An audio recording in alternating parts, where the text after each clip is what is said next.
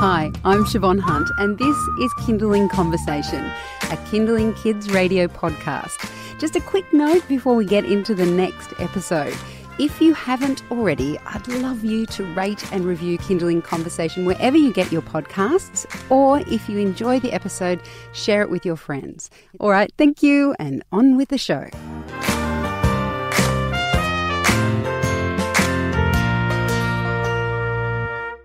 Last week in Sydney's West, a young boy who was only 11 years old was found dead at the train station. It was a tragic incident. We found out that he was on the autism spectrum and had quite possibly wandered away from the respite care centre where he was being looked after while his parents were away.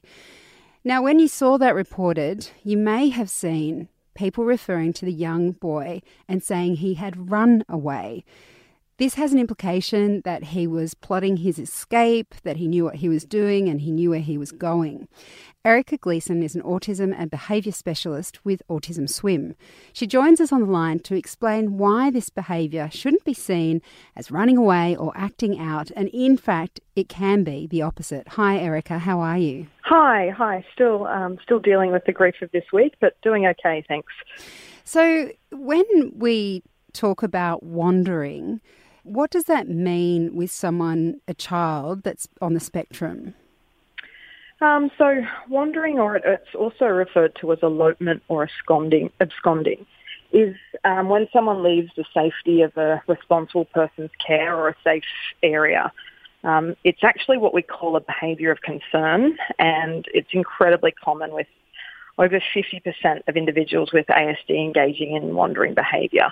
But it's also really common in other neurological conditions as well, such as dementia. That can be broken down even further to two different types of elopement or wandering. So one's bolting, when there's rapid goal-directed movement, or wandering, which is sort of moving around without a clear course or destination. And do we know why people do it? We do. It happens for a wide variety of reasons, but they all stem back to the differences we see in the ASD brain. We know that about 84% of individuals with ASD experience anxiety, and that they can be in a constant state of flight, fight or freeze.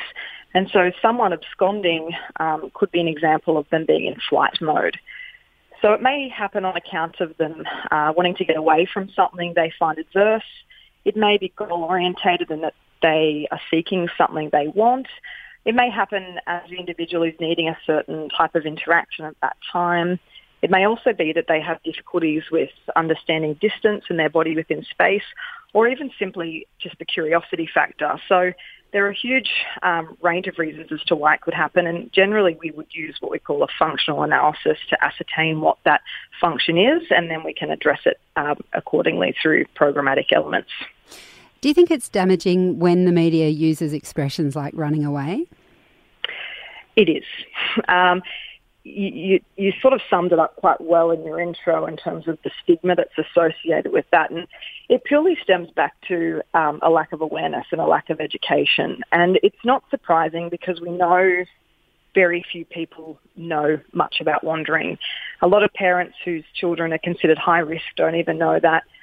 Very few people have received any training. So it stems back to the issue of people not really having a good understanding and therefore just perpetuating the stigmas that already exist. If you see a child that looks lost and you approach them, is there a way of knowing whether they're just a lost child or whether they might in fact be on the autism spectrum? Not necessarily. I mean, there's obviously no visual cues or anything like that, but irrespective of the situation, they need support. So you would employ perhaps the same strategies regardless of whether they were neurotypical or whether they had some additional needs. However, if they do have autism, obviously those strategies might just look a little bit different. So let's say we start talking to them and the usual things you might do with a lost child aren't working. So you'd say, where have you come from? Who are your parents? Those sorts of questions. What might you do if they're not responding the way you would expect a neurotypical child to respond? Should we be calling the police? Should we? I mean, that's my first thought. If I had found a lost child, I'd want to call the police. But even doing something like that, I'm imagining if they're on the spectrum, there are ways of facilitating that experience for them so that it's not so scary and frightening. Yeah, and I think that's something we need to consider is they are not familiar with their surroundings. They perhaps don't know where they are. They don't know who you are. So they probably are feeling fearful, but that can often manifest differently. So we may not see those typical signs of fear that we would in other children. So calling the police is definitely something I would recommend, but I would try and do that quite subtly, just in the instance that does cause a little bit more distress. We have just begun chatting with the police in terms of how we can collaborate on the issue of wandering, broadly speaking. So hopefully there'll be some more structure around this moving forward.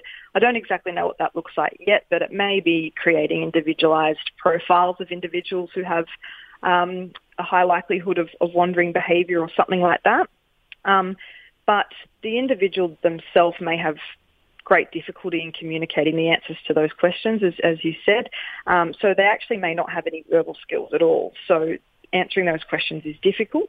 If that's the case, I would just, again, subtly try and have a look if they've got any identification or tracking devices on their body. It's not uncommon for kids with autism to have a label on their clothes, for instance, that has their name and phone number. I guess the one take home from this is don't leave them. So maintain line of sight with them at all times, especially in terms of bodies of water such as rivers or lakes. It may be the case that the individual doesn't actually want you around them, and that's completely fine. You can still do that. You can still maintain line of sight in a way that's not going to cause them any distress. You may need to also source some assistance from bystanders if need be, but I think they would be the top ones in terms of calling the police, don't leave them and maintain a line of sight, source bystanders if need be. In terms of communicating with them, if there are some common communication methodologies there, use the minimum amount of words as possible. We know that individuals with autism can become inundated by too many words, so keeping those sentences really succinct and using the minimum amount of words is always recommended.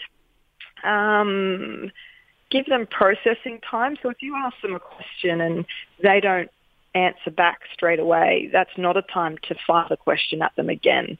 It can take up to 1 minute for individuals with autism to process auditory information. So just give them a bit of breathing space before you fire another question at them, because what often happens is these individuals don't respond. Somebody asks them the question again, and then all of a sudden they're just in overload. There's just too many words being thrown at them, and then we might see things like meltdowns.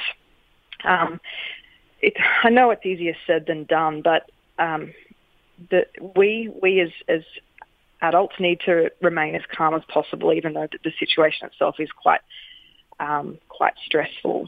Erika, is there, I know this might sound like a bit of an ignorant question, but is there anything that we can do to bring them comfort? I know, of course, everyone is different, particularly on the spectrum, but just that thought of someone being far from home and feeling lost and scared, you just want to make them feel okay.